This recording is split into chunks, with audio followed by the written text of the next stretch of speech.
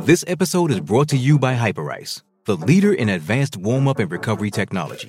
They have tons of innovative products, like Venom-heated wearables to help soothe sore back muscles, Normatec compression boots to speed up recovery and increase circulation, and Hypervolt massage guns to improve mobility.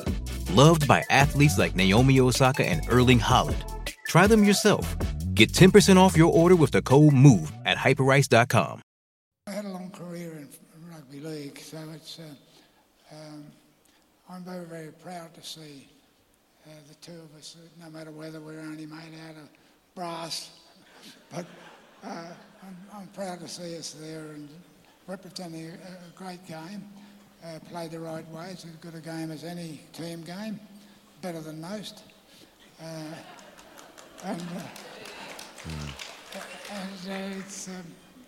It's been a big part of my life and of Arthur's, so I'll leave it at that.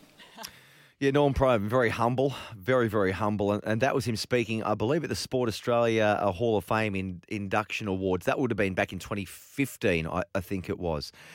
So we lost a legend, didn't we, through the week? Not just an immortal, but a terrific man in Norm. And, of course, he will be forever cherished and remembered. And, indeed, it's a wonderful thing that he forms part of that iconic NRL trophy with his good mate Arthur Summons.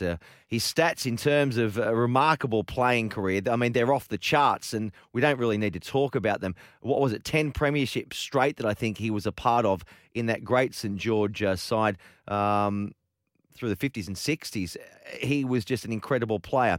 Joining us is a man who was also a tremendous leader himself and is still a tremendous leader.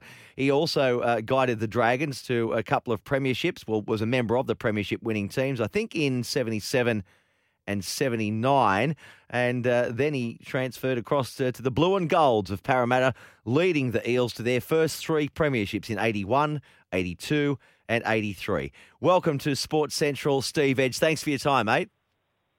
No worries, Chris. I just thought I'd let you know that I and Norm were both on Waller's horse. I love it. I love it. Well done, mate. What did you get? 450 or a bit skinnier? Oh, no, much better than that. Oh, yeah, good. 480. Good. Good. How good was that for him, though? What a wonderful man. Oh, yeah, he's the sort of guy you're warm to, isn't he, Chris Waller? He's done so much for the world of racing, and he loves his rugby league as well. Yep, he certainly does.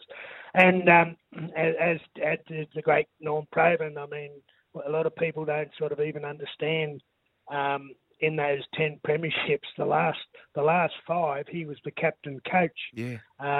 So that's, I mean, no one gets within cooee of him in what he's got. He played for Australia, I don't know how many, 30-odd times. He played for New South Wales. And, I mean, he had everything, but he was the most likeable, no-fuss individual that I've ever met. And I was only talking to Graham Atkins yesterday, and he said when he was coaching Parramatta over there in 75, I think it was 75, and he got them to where they weren't even supposed to be anywhere. He said they were in New Zealand and 4 of the players couldn't play, so Norm decked himself out and went out and had a game. So yes, that's going for the full way, isn't it? Yeah. I think I was reading. Yeah, I think I was reading a similar story. It might have been Jeff Gerard, or one of them said, "Well, Jethro, I'll come." He would have been there at the same time. Yeah. Or it might have been the Bear. The Bear said, "I don't want to come. I'll come on the tour, but only if you pull on the boots for half a game or whatever." And true to his. True. Yeah, true to his word, he did. Yeah. You talk about no one comes close to Norm in terms of those premierships, mate. You don't fare too bad as well. 5-time. Not many people, Steve, can say they've won 5 premierships, can they? And you weren't captain of the Dragons at the time, or were you? 77, 79? 77, I was. You've captained 4 premiership winning teams. Correct. Yeah.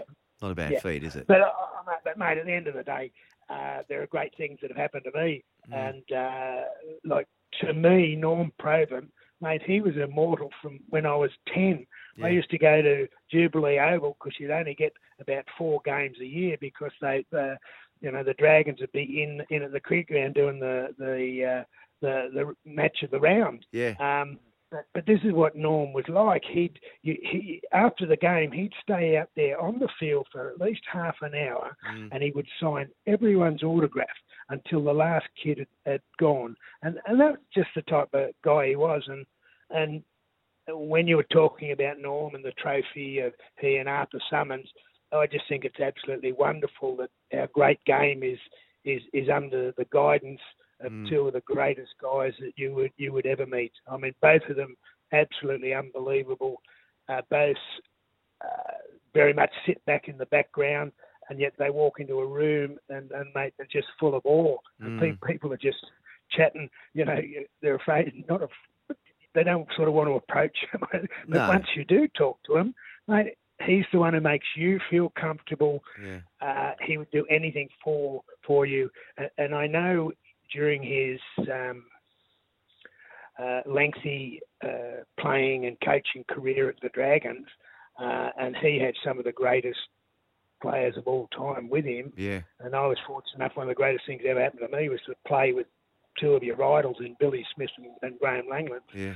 But I know during that era, all of the guys, your Gasniers and your Lumsdens and your Johnny Kings and all those type of Rapers, stuff. yeah. Mate, they always looked up to Norm, and Norm was the go-to man. Yeah. For everything, not only what footy stuff was, but for outside of football issues as well. And he'd help you wherever he could. He was just a champion. He was a champion, mate, and he had a great sense of humour, as you could say when you were talking before about, some not as good as me or something. I think playing some of the players who play well, he said, yeah. I'm a bit better than them, but anyway.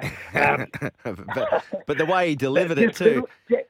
And he's a lot better than me, but exactly that's that beautiful nature. Bit of humour that just gets you, and it's always, and about 5 seconds later you work out what he's just said, Yes, yeah. Wit and he could play, mate. He could play. I mean, I remember out there at the cricket ground in the Sheridan stand, and then all of a sudden you'd see Norm just do a bust and he'd just knock him over. And I know if I was ever playing Norm, I certainly wouldn't tackle him. I'd just say, mate, straight through here, buddy, you're away, because he was 6'4" and could motor, absolutely motor. And I remember one try, I think one of the grand finals, he went straight. He must have run about 45 metres, and then gave it to Popper Clay, who went in under the post. Wow. So, fond memories. And he had a few larrikins too. He would have had more than a few larrikins in that great St George team. But he was the type of guy, they'd go and have a few beers, and he'd only have half a shandy or something, and let them get on with their whatever they're up to. No, he wouldn't even have that. No, he was a teetotaler. But you wouldn't know. Like he had every bit as fun out with the guys and stuff like that. How like with Billy Smith and Chuck Raper and running around in bowler hats and stuff like that, and yet he was able to keep them under control and have a bit of fun with them, which is good. Well, mate, Steve, I appreciate you jumping on the line. I saw you on Fox Sports during the week, and I thought I must track you down because you knew him well, and you tell that story as a 10-year-old going out and having him sign your autograph, and he had time for everyone. You were saying whether they were in under 23s or reserve grade or wherever. He'd always make time. Exactly. And at reunions, you'd go to reunions, and everyone would just flock around him. Because he was just such a good guy to not only be near, but to chat to. He had some terrific things, and you never know what he was going to come out with. He's got a good sense of humour, and and I'm going to miss him because I bet he hasn't been that well the last couple of years. But it was just great to see him at reunions and lob he'd lob in there, and everyone looked up to him because he was 6'4". I know that. Yeah. Well, he'll be fondly remembered, mate. And you said you've never heard anyone speak an ill word about him, and that's a nice way to be remembered. How are you doing? I mean, you're looking good. I saw you on the. I'm going great. I'm going great. But just back to Norm, he's just that great character about him. It was just good to be around. Just good to be around. But mate, yeah, I'm 110%, but I'm sure I'll get better. And I hope we can say hello to your old man when you see him, because I don't see him very often, Steve. He's a champion too, I tell you. Yeah, he really is. Yeah. I was just saying to Alex, my younger producer here, I haven't seen you, my God, and I haven't seen you play for probably 25 years or more, right? And you probably know, I idolised you, right? I was a budding hooker, and I was 11 years of age when you won that first premiership with Parramatta. I was there, so I loved you guys, and way back when. I must have been 15 then. 15. I was going to say, no, I was just saying, though, I was saying on a serious note, the last time I saw you would have been, I reckon, 1993 or 94. I was just out of university, having done the marketing degree. I was heading over to Perth Western Reds to help set the club up. Yep. My God, how time flies, hey? And you gave me something, because you were marketing manager with Parramatta, and you gave me a few of the hints of what you should be doing and all that sort of stuff. And I did actually go over there and replicate some. I stole some. I poached some of your ideas, Edgy, over there. Well, that's how I learned them all. So I stole. Mate, I'm certainly not an innovator, but geez, I tell you, when I see a good idea, I can latch onto it. Take it to the best. Yes, well, you borrowed those from somewhere, and I borrowed them from you, and we took them over to Perth, and it was going pretty well, actually, Perth, until the Super League war happened, and it all went kaput. I'm going to be talking to the founding chairman a bit later on, just after 2. That should be an interesting conversation. Steve, thanks for your time, mate. It'd be good. Oddly enough, I think it'd be good if we could get a Western Australian team into our game. So do I. Anyway, not up to me. So do I, mate. All right. Steve, thanks, mate. And you keep smiling too, and I won't leave it 25 years for tracking you down next time. No, that's all right.